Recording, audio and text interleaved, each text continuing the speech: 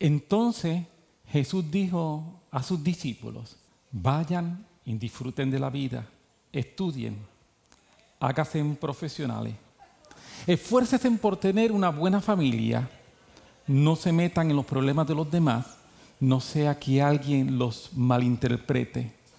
El fin de su vida es vivir tranquilo, obtener muchos likes y lograr no ser cancelados.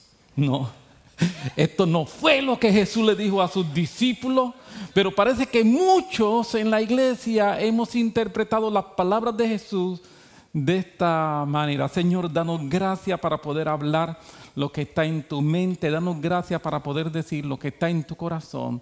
Danos gracias, Señor, para poder compartir una palabra que nos edifique y nos lleve a ser mejores, nos lleve a ser discípulos. Y dale gracias a cada uno de mis hermanos que están aquí, los que nos están viendo por internet, los que nos van a ver luego, Señor, para poder entender, apreciar y atesorar tu palabra en el espíritu y en el corazón de cada uno. Amén, amén, amén. Muchas bendiciones. Estamos en una serie de enseñanzas que la hemos llamado discípulos.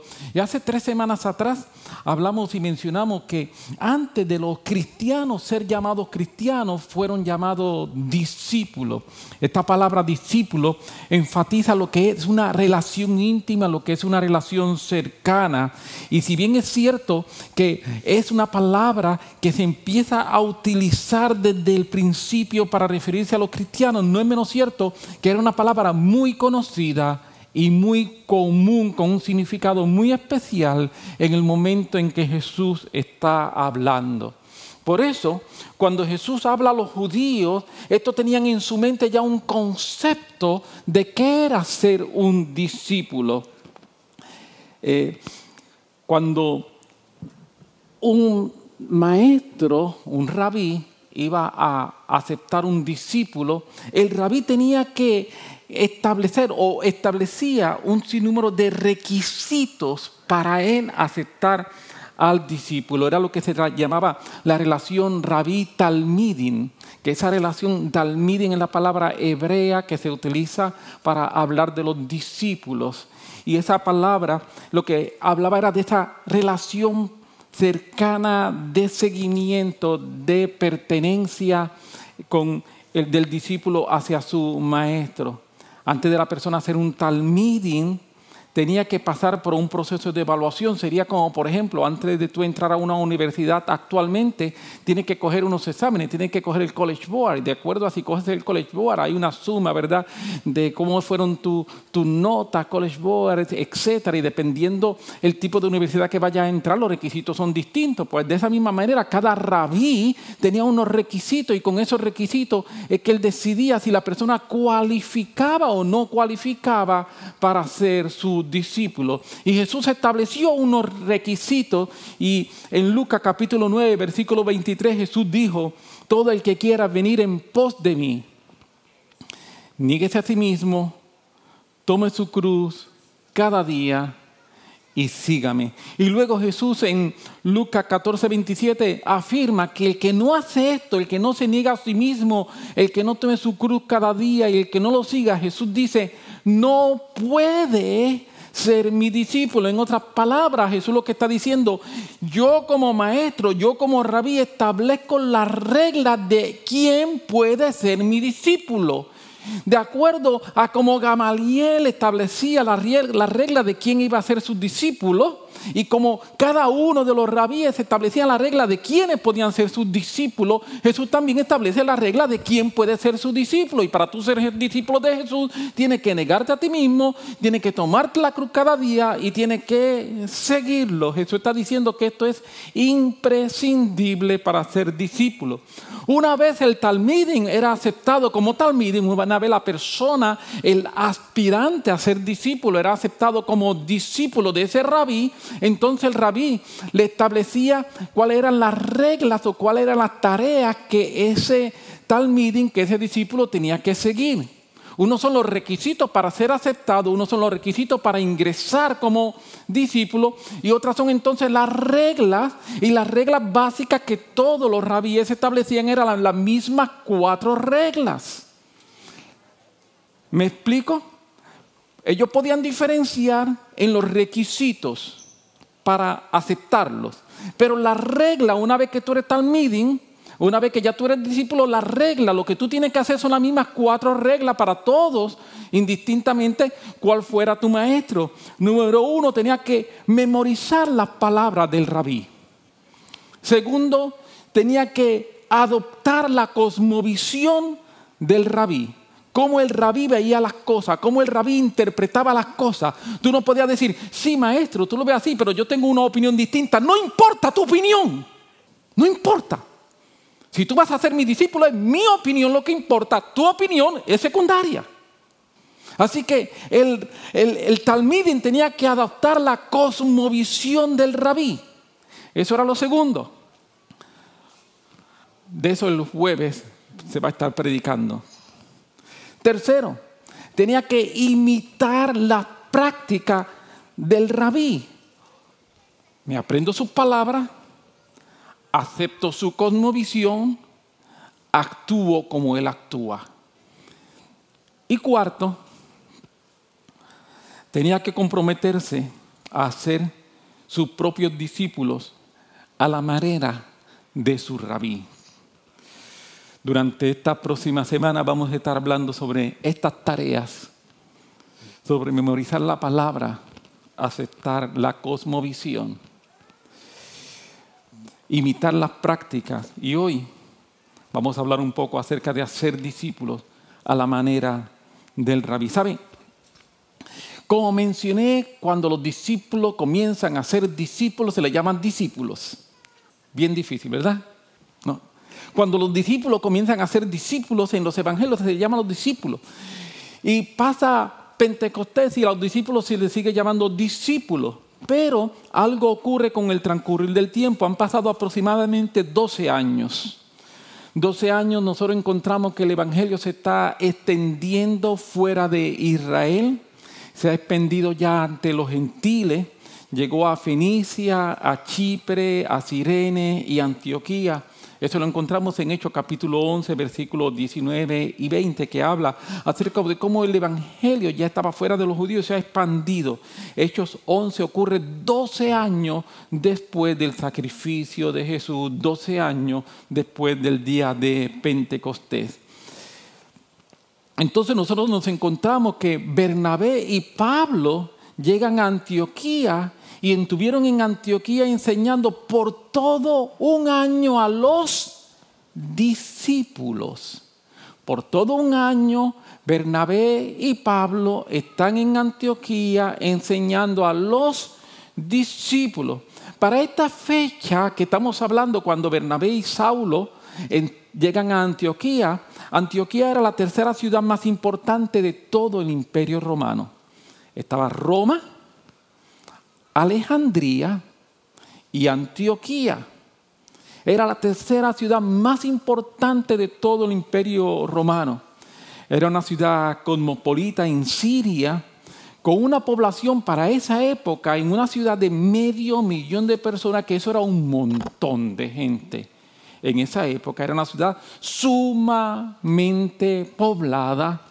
Cuando decimos que era una ciudad cosmopolita, lo que significa era que había gente de distintas nacionalidades, era un lugar por donde entraba mucha gente, salía mucha gente, la cantidad de comercio, la educación, todo. Era una ciudad de mucho avance. Y es en esta ciudad gentil, dicho sea de paso, Antioquía, que nos dice la Biblia que se comienzan a llamar a los discípulos cristianos. Hechos 11:26 nos dice: y se congregaron allí todo un año con la iglesia y enseñaron a mucha gente.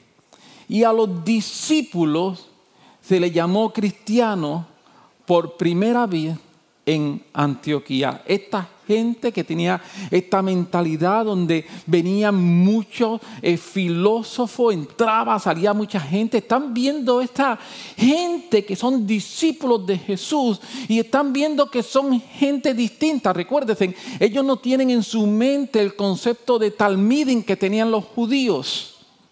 Por lo cual ellos están viendo una gente que hablan de un Jesús que dicen que lo que hacen es porque Jesús les dice que lo hagan y que toda su vida gira alrededor de las enseñanzas y la idea, la cosmovisión de esta persona que se llama Jesús, que es el Cristo.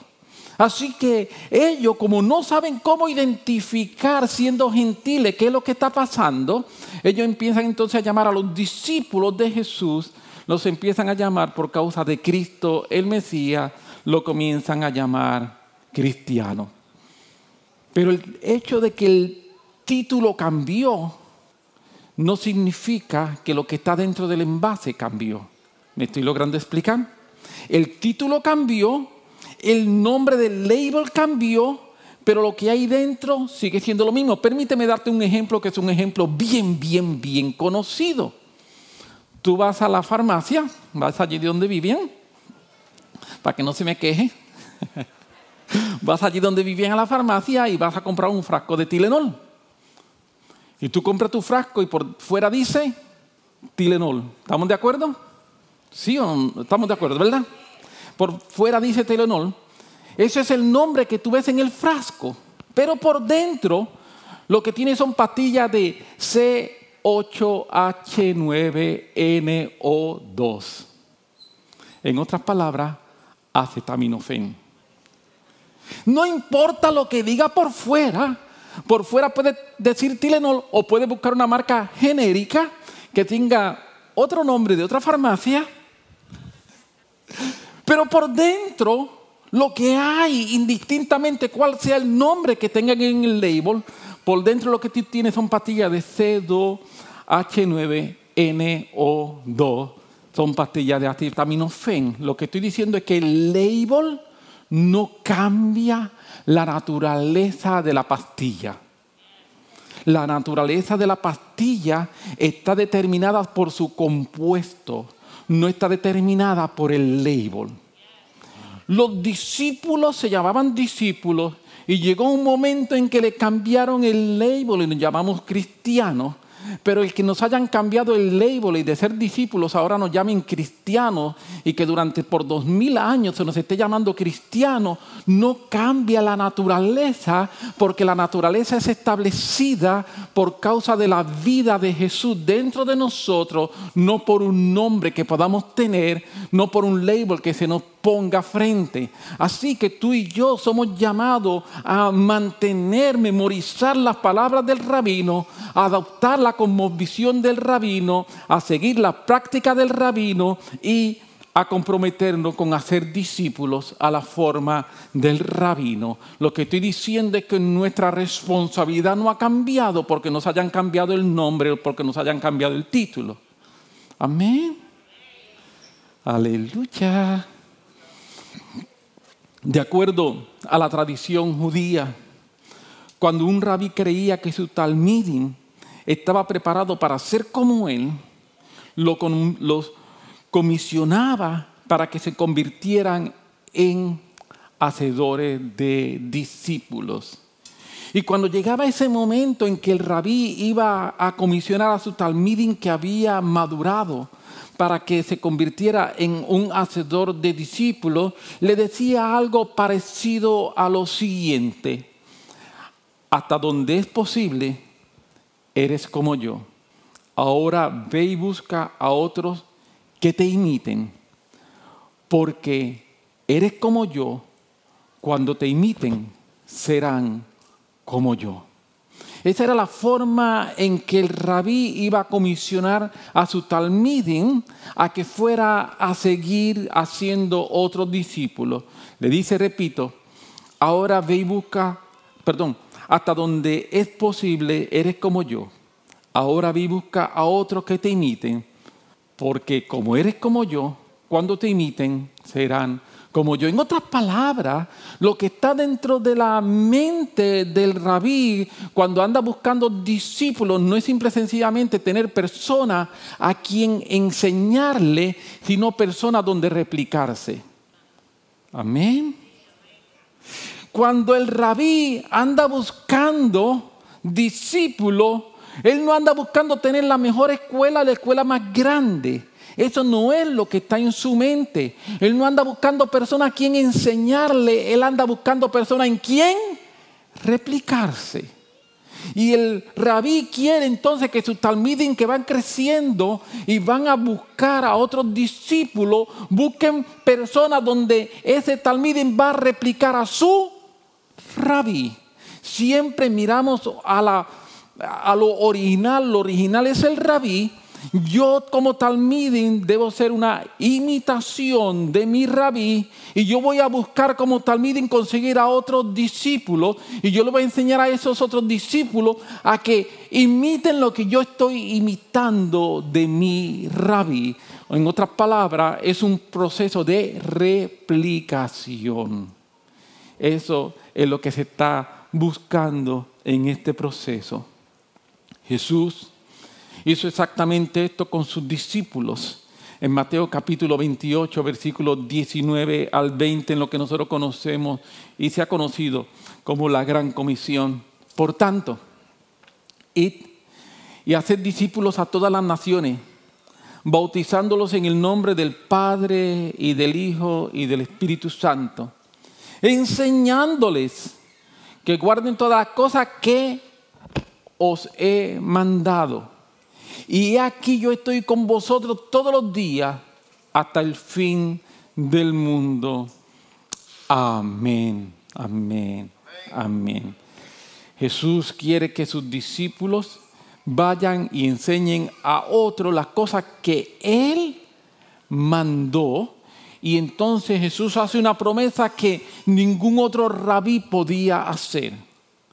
Jesús añade unos elementos que ningún otro rabí estaba capacitado para añadir.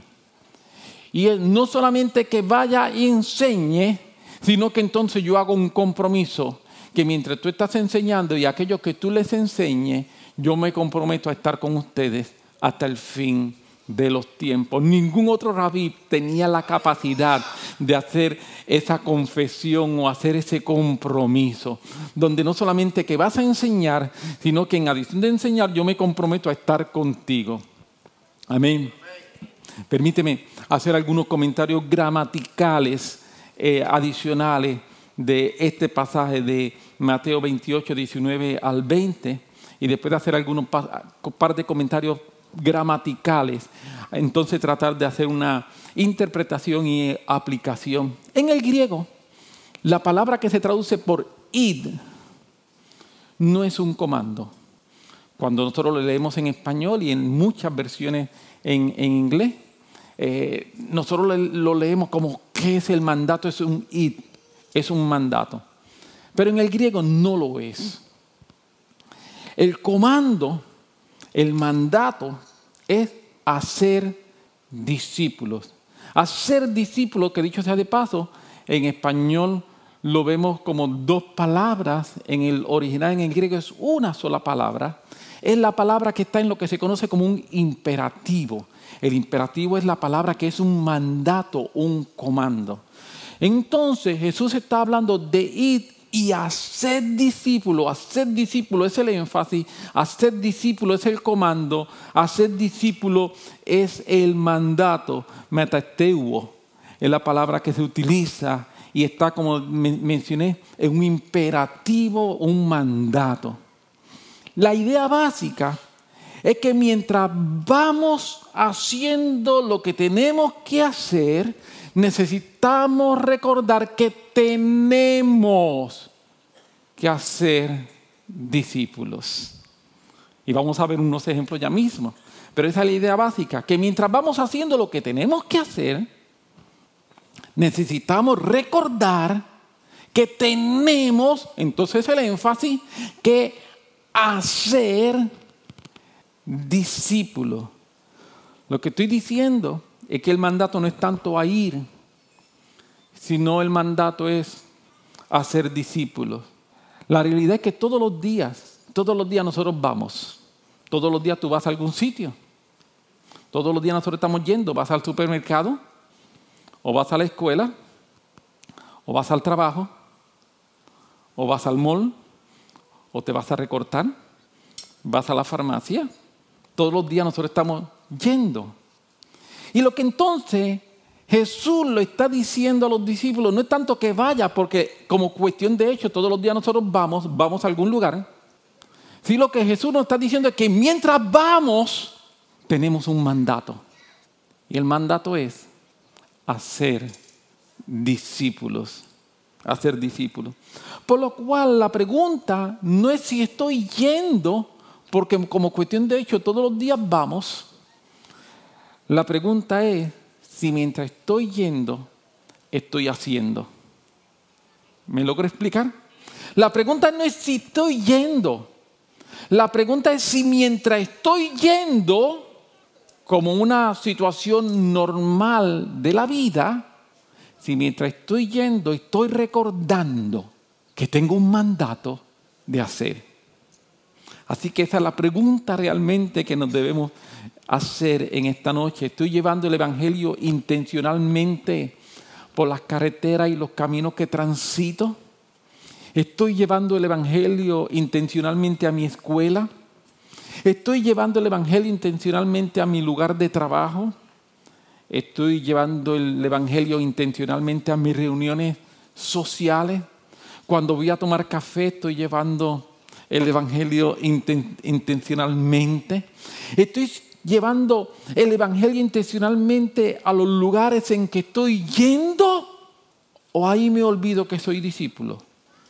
Ahí me olvido que soy un talmidim y que tengo una responsabilidad de tener una cosmovisión como la cosmovisión que tiene mi rabí, y que tengo una responsabilidad de comportarme como mi rabí se comporta. Y mi rabí, donde quiera que iba, él hablaba del Evangelio. Donde quiera que iba, él utilizaba cualquier situación que se encontrara para provocar un momento de compartir la palabra del Señor. Así es mi rabí y así se me está pidiendo a mí que soy. La idea que Jesús está planteando no es ver cuántos discípulos nosotros podemos reclutar, sino cuántos discípulos podemos hacer. Aleluya. Amén.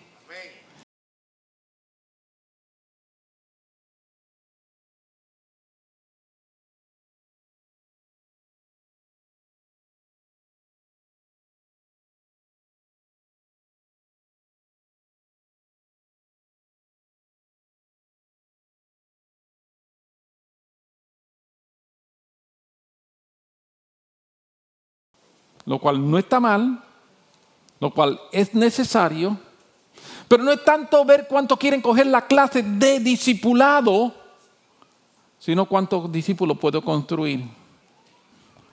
Cuánto puedo ver que le falta un pedazo en un lugar y puedo tratar de buscar un pedazo para reemplazar lo que está destruido, lo que se está cayendo, para poderlo hacer mejor.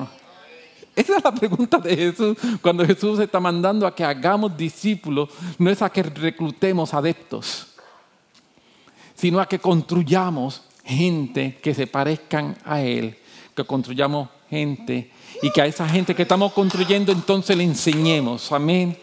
Porque es una cosa eso, hacer discípulo, otra cosa es enseñanza. Voy a construir, voy a arreglar, voy a reparar, y a lo que estoy construyendo, a lo que estoy arreglando, a lo que estoy reparando, les voy a enseñar a que guarden las palabras de Jesús. Y ese es el proceso. Entonces Jesús está esperando que cada uno de nosotros nos convirtamos a la vez en personas que vamos a ir a hacer, vamos a ir a construir discípulos. Voy a ver qué esta persona tiene y cómo yo puedo de alguna manera arreglar algo. Ser aportativo, no criticón, aleluya. Ser aportativo y en vez de criticar lo que la persona se le está destruyendo, aportar para remendar, para arreglar, para reparar. Amén. Ese es el llamado extraordinario que el Señor nos está haciendo a cada uno de nosotros, y a ti que nos está viendo por internet también es el llamado que nos está haciendo a ti. Dios nos está llamando, pienso que es crear una mentalidad de multiplicación que esté integrada en nuestra vida. No como algo que yo hago externo, casual, cuando decido ir. Porque si decido ir una vez al mes, porque una vez al mes tenemos una actividad de evangelismo, así que una vez al mes yo voy. ¡No! Eso nunca fue la idea de Jesús y no está mal tener una actividad de evangelismo una vez al mes. No estoy diciendo que eso está mal, por favor. Eso está bien, pero es en adición a, se suma a. Ese no es el momento en que yo voy, sino que yo estoy yendo todos los días a hacer cosas y mientras voy, tengo que recordar que tengo que construir discípulos, gente que me estoy encontrando y que tengo la oportunidad. ¿Por qué? Porque yo necesito ser como Jesús. ¿Saben? Volvamos una vez nuevamente hacia atrás. Han transcurrido aproximadamente un año desde Pentecostés. Jesús ascendió, la iglesia comienza, pasa un año aproximadamente después de Pentecostés. Los discípulos están predicando el evangelio y la iglesia ha crecido por toda la nación de Israel. No importa si tú estás en Judea o si estás en Galilea, donde quiera que tú vayas, en cualquier aldea, tú vas a encontrar que hay discípulos. Tú vas a encontrar que hay seguidores de Jesús. La realidad es que ya el cristianismo copó básicamente Israel. El cristianismo se ha convertido en un problema, y voy a decir esto con mucho respeto, peor que Jesús. Porque Jesús estaba, pero entonces los cristianos se diseminaron. Y ahora mismo el Sanedrín, los fariseos no saben qué hacer con tantos cristianos. Así que comenzó un proceso de persecución masivo, un proceso de persecución a través de todo Israel contra los cristianos. Un año después de Pentecostés, la iglesia ha ocupado en una forma estratégica y de una forma milagrosa básicamente todo Israel. Galilea, Judea, donde quiera que tú vayas, hay cristianos. Hechos 7, empieza el proceso de persecución. Cogen a un joven lleno del Espíritu Santo, importante dentro de la iglesia, Esteban. Y Esteban se convierte en el primer mártir de la iglesia cristiana. Lo juzgan violentando todos los procesos de juicio de la época y lo condenan violentando todos los procesos para una condena en la época. Lo apedrean, mueren. Y mientras Esteban como mártir está muriendo, algo ocurrió. Surge una persona importantísima para los judíos. Surge aquel que va a ser el héroe de ellos. Surge Saulo de Tarso, perseguidor de la iglesia. Está allí luego. Saulo le da tanto celo por Dios, Saulo le da tanto celo por lo que está ocurriendo, que Saulo decide ir a perseguir a los cristianos. Y dice la Biblia que Saulo comienza un proceso. Me encanta cómo lo describe la versión de Message. Es una traducción del inglés al español, así que es la traducción de Message traducida por mí. Y dice, y Saulo simplemente se volvió loco, devastando a la iglesia, entrando casa tras casa tras casa, arrastrando a hombres y mujeres a la cárcel. Eso que acabo de leer es Hechos capítulo 8, versículo 3. Saulo se volvió loco, devastando la iglesia. La palabra que se traduce en el original y que es traducida aquí por devastando, en el original es destruyendo. Los cristianos se han levantado para construir. Amén. Recuerdan, ese fue el mensaje de Jesús. El mensaje de Jesús es que vayan a construir discípulos. Amén. Y ahora Saulo se levanta para destruir a la iglesia. Quiere devastarla. Y dice que iba casa tras casa tras casa. arrastrando a hombres y a mujeres a la cárcel. Eso es versículo 4 del capítulo 8, versículo 3, perdón, del capítulo 8. Los discípulos tuvieron que salir literalmente huyendo.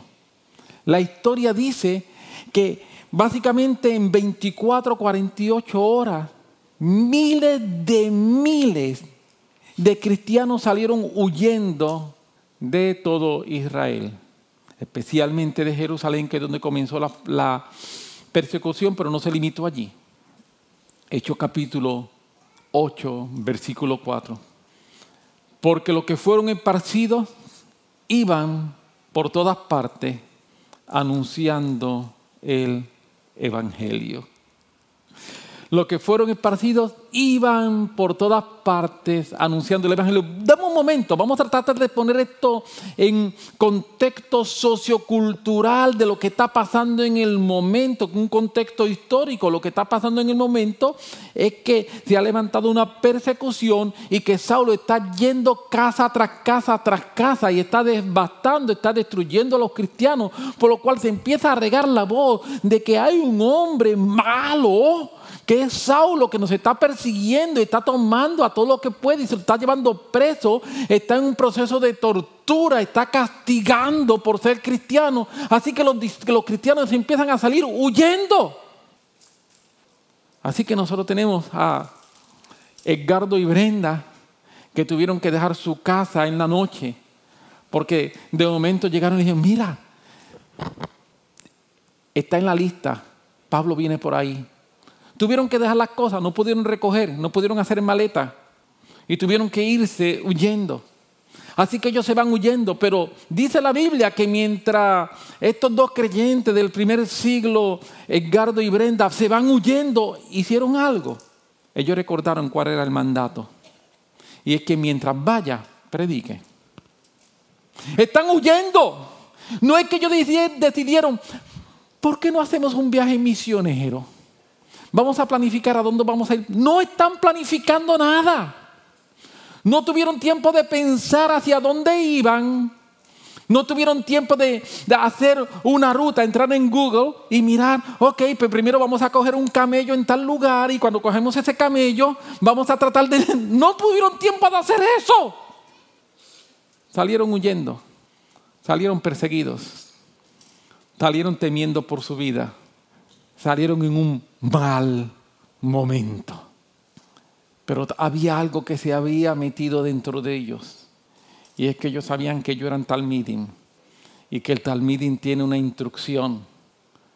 Y el talmidim tiene una instrucción que mientras vaya, acuérdate que tienes que predicar el evangelio. No importa dónde vaya. Así que ellos entendieron que la persecución no era una excepción para predicar el evangelio, sino que la persecución simplemente los envió a otro lugar al que ellos no estaban pensando ir, pero que al ir a ese otro lugar que ellos no estaban pensando ir, la instrucción seguía siendo exactamente la misma. La instrucción no había cambiado. Tiene que ir a construir discípulos mientras estás yendo. Amén.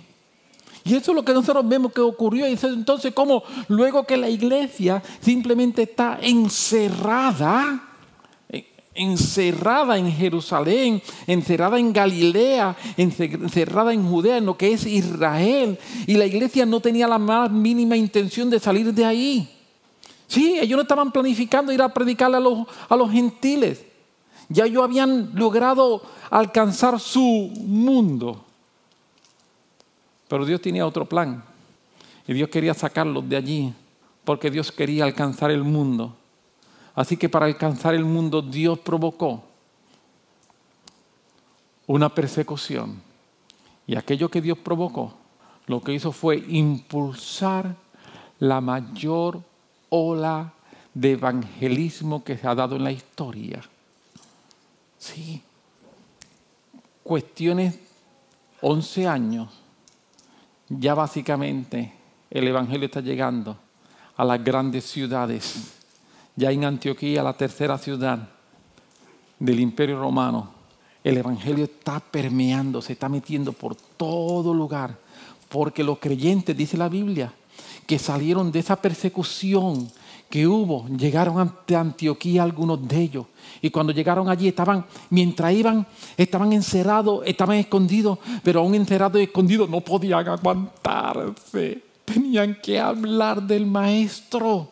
No podían quedarse callados la boca, tenían que hablar de aquel que los había transformado. No podían quedarse sin decirlo, estaban obligados, estaban compelidos a hablar de Jesús, del Cristo, del Mesías, del Salvador, del que me cambió, del que me transformó, del que me dio vida, del que me ha hecho bien. Estoy obligado a hablar de Él. No puedo quedarme callado. Así que mientras voy, estoy construyendo, estoy predicando, estoy diciendo lo que tengo que hacer. Antes salían al pozo a buscar agua, salían a pescar o a pastorear ovejas. Salían al mercado a comprar lo que iban a cocinar de almuerzo o en la cena. O iban al pórtico a reunirse. Ahora salen escapando por sus vidas. Pero el mandato sigue siendo el mismo. Porque el mandato no es tanto a ir, sino a hacer. Y el mandato es que mientras vaya, recuérdate que tienes que hacer. Y ese mandato no ha cambiado, porque no pueden haber cambiado el label, pero por dentro seguimos siendo acetaminofén. Amén. No pueden haber cambiado el label, pero por dentro seguimos siendo exactamente lo mismo. Tú coges la pastilla, vas y la trabajas a ver cómo está compuesta y va a seguir diciendo que son C8H9HO2. No va a cambiar aunque te cambien el label. Así que me han cambiado el label, pero por dentro yo sigo siendo lo mismo. Un discípulo. Alguien que estoy llamado a aprender las palabras del Maestro. A tener la cosmovisión del Maestro. A seguir las prácticas del Maestro. Y a ser discípulos a la manera y estilo del Maestro. Yo soy su talmidín. Él es mi rabí.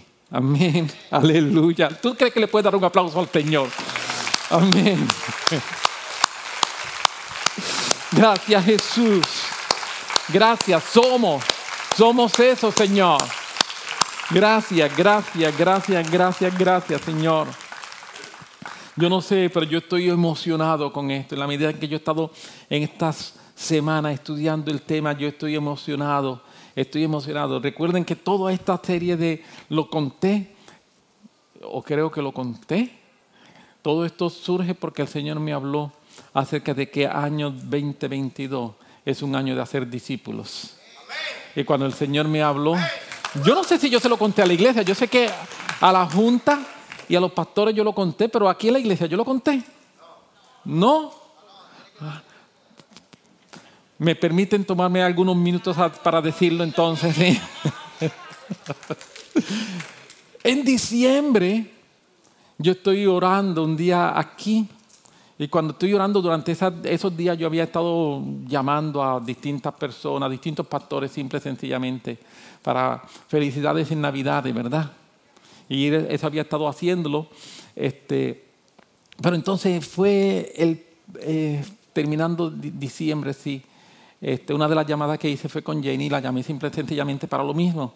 Bendiciones, Jenny. Yo llamé a Pastor Ryan, llamé a Isaías, llamé a Carlito, llamé a Jaime.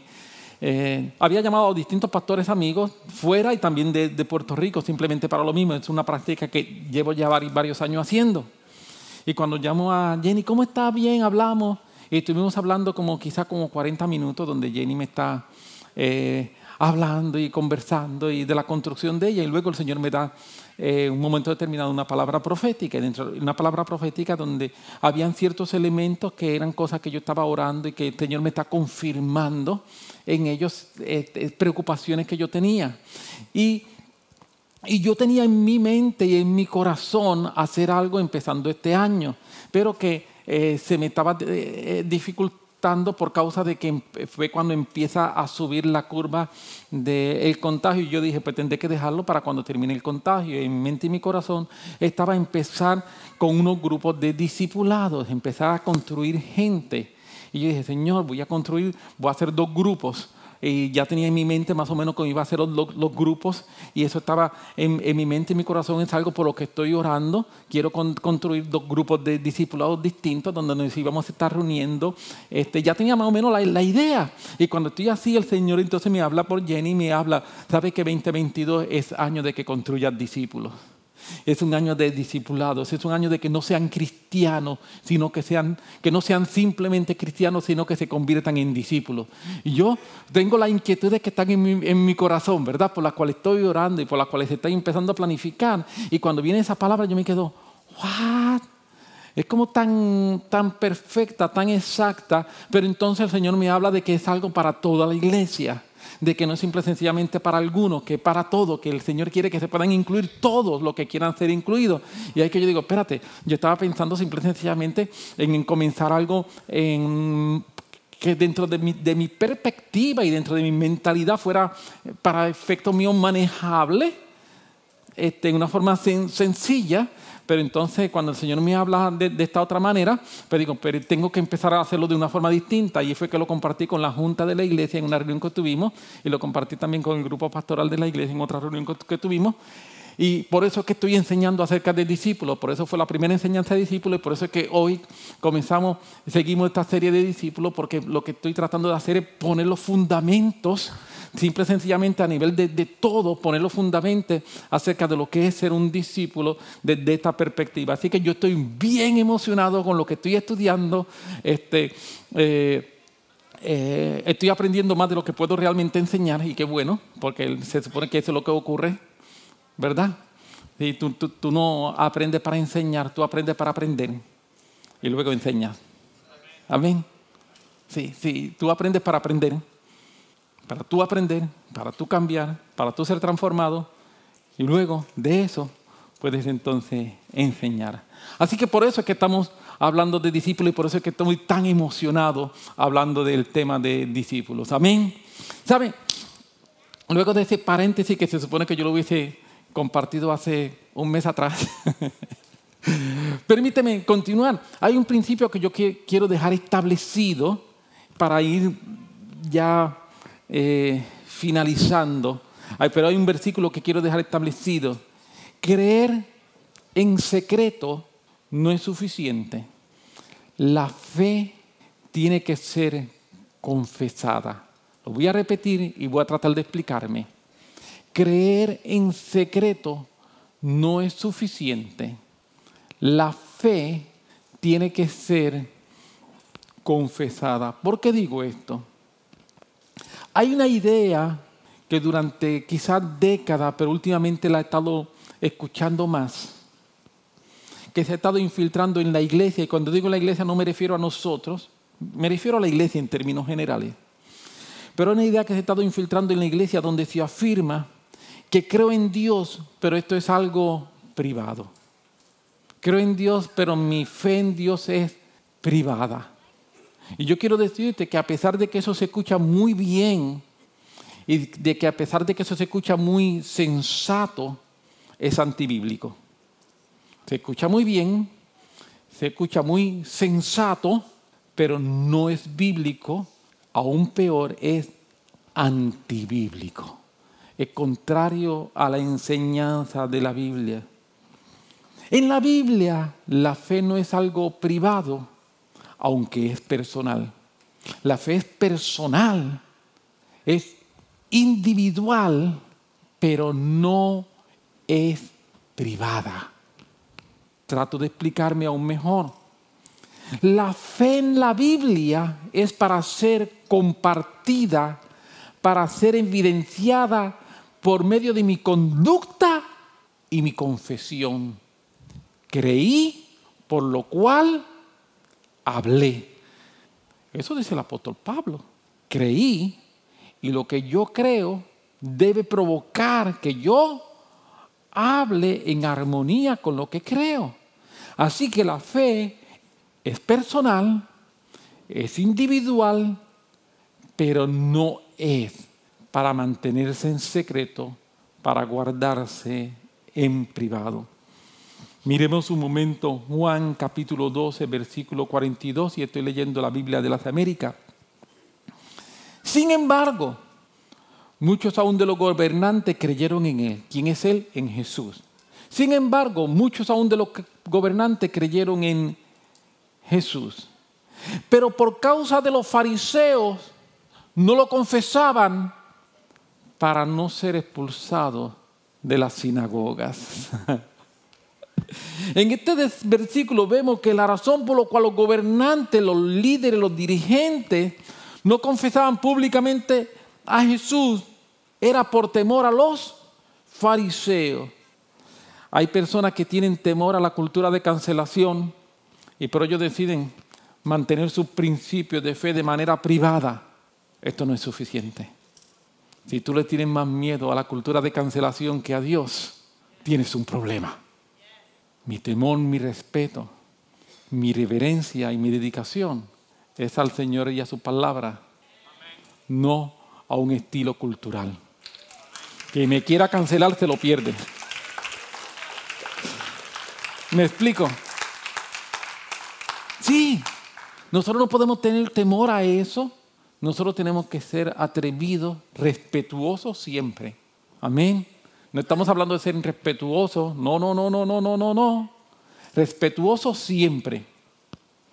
Delicados siempre. Consciente de las emociones y de los demás siempre. Pero mi fe la voy a compartir. La voy a compartir. Si la quieres aceptar, la aceptes. Si no la quieres aceptar, sorry. Pero yo voy a compartir quién soy, yo voy a compartir lo que soy, yo voy a compartir lo que creo, porque yo tengo una responsabilidad de mientras voy ir construyendo. Aunque otros me digan que no. Aunque otros me digan que no. Yo mientras voy tengo que construir. Tengo que construir lo que el Señor me ha llamado a hacer. Versículo 43. Leímos el versículo 42, pero Juan 12, 43. Porque amaban más el reconocimiento de los hombres que el reconocimiento de Dios. Ese era el problema con ellos. ¿Dónde estaba su lealtad? ¿Dónde estaba su amor? Porque mi lealtad y mi amor se manifiesta en mi conducta y en mi confesión. Mi conducta y mi confesión hablan. Mi conducta y mi confesión gritan. ¿De dónde está mi lealtad? ¿Y dónde está mi amor? Amén. Así que tú eres importante en el reino. Amén. Deberíamos ya saber lo que nosotros somos gente importante. Amén. Ya de nosotros deberíamos saber que somos gente importante para Dios. No importa lo que el mundo diga, no importa lo que otra gente diga. Tú y yo somos importantes en el reino. Cada uno de nosotros tiene un valor incalculable. ¿Por qué mi valor es incalculable? Porque el valor de la vida de Cristo es incalculable y fue lo que se usó para pagar por mí. El día que yo le ponga valor a mi vida, le estoy poniendo valor al pago. Pagaron con algo incalculable en valor. Por eso mi valor es incalculable. Ayúdame. Dile a alguien que tenga cerca de ti. Si no tiene nadie cerca de ti, grítale a alguien que esté lejos de ti. Tienes un valor incalculable. Y a ti que me estás viendo por internet, quiero decirte, tienes un valor incalculable. Escucha, tienes un valor incalculable. Lo que tú vales es extraordinario. No importa lo que el mundo diga, no importa lo que el diablo te diga, no importa lo que la cultura te diga, no importa lo que la gente te diga. Tú tienes un valor incalculable. Cristo murió por ti. Amén. Tienes un valor incalculable. Aleluya. Amén, amén, amén. Aleluya. Nuestro valor es así. Hay personas que necesitan recibir una palabra de parte de Dios a través de ti. Y muy posiblemente esas personas no lo saben. Y es posible que tú tampoco lo sepas, que necesitas dar una palabra. Pero hay alguien que necesita recibir una palabra. Y tú eres la persona que Dios va a usar. Tú eres la persona que Dios va a usar para decirle a alguien una palabra de ánimo, una palabra de aliento, una palabra de transformación. Para darle a alguien una palabra que puede cambiar su destino, que puede cambiar su rumbo, que puede cambiar su camino. Para darle a alguien una palabra que puede hacer que mañana esa palabra sea lo que él necesita y Dios quiere dársela hoy a través de ti. Hay alguien, tú tienes un valor incalculable, porque lo que hay dentro de ti es incalculable. Lo que hay dentro de ti es extraordinario. Nosotros somos discípulos, somos los talmidim de nuestro Rabí, de nuestro Jesús, de nuestro Cristo. Y ahora yo tengo la responsabilidad de aprender su palabra, tener su cosmovisión, compartir con otros mi comportamiento y estar construyendo gente que se parezcan a Él. Esa es mi misión. Esa es mi misión. Yo tengo una misión de construcción de discípulos que se parezcan a Cristo, que sean, como dice, cuando a los cristianos se les llama cristianos, cuando a los discípulos se les llaman por primera vez cristianos, la idea era que se llamaban pequeños Cristo. De ahí que viene la palabra cristiano. La palabra cristiano, que significa un pequeño Cristo. Cuando decían, tú eres cristiano, tú eres un pequeño Cristo. Tú eres alguien que viene a redimir. Sí. Tú eres alguien que viene a traer una palabra de salvación. Tú eres alguien que viene a traer una palabra de restauración. Alguien que viene a traer una palabra de renovación. Alguien que viene a traer una palabra distinta, diferente. Ese eres tú. Tú eres alguien que ha sido construido para ello. Actuemos como tal. Somos representante de Dios aquí en la tierra. Somos sus embajadores. Somos pequeños Cristo. Ante Cristo estaba en un lugar específico, en un momento determinado. Ahora, a través de su iglesia, que somos su cuerpo, Cristo puede estar en miles, millones de lugares a través de la iglesia, llevando su palabra, trayendo redención, trayendo reconciliación. Y tú eres parte de esto. No pensemos menos. No pensemos menos. Es grande lo que se nos ha otorgado. Recuerda, nunca ha habido, nunca habrá nadie como tú. Nunca ha habido y nunca habrá nadie como tú. Eres único, eres especial. Y esto no es un gran testimonio a quién tú eres. Es un testimonio a quién es Dios, que es capaz de hacer millones de personas únicas, millones de personas especiales. Amén. Ese es mi Dios. Ese es mi Dios, el Dios al quien yo sirvo, que tiene ese poder de hacer millones de personas únicas. Y cada una las hace de una forma especial.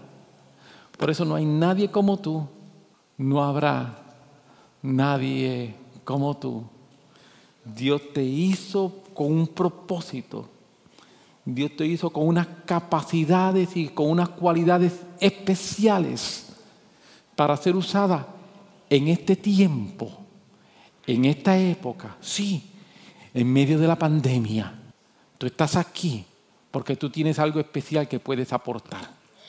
En medio de la pandemia, tú estás aquí porque aún hay algo único que tú puedes aportar. Aún hay alguien a quien tú puedes encontrar, aún hay alguien a quien tú puedes tocar, aún hay alguien a quien tú puedes edificar, aún hay alguien a quien tú puedes dar una palabra transformadora. Hay alguien que está esperando que tú llegues a construir algo en su vida.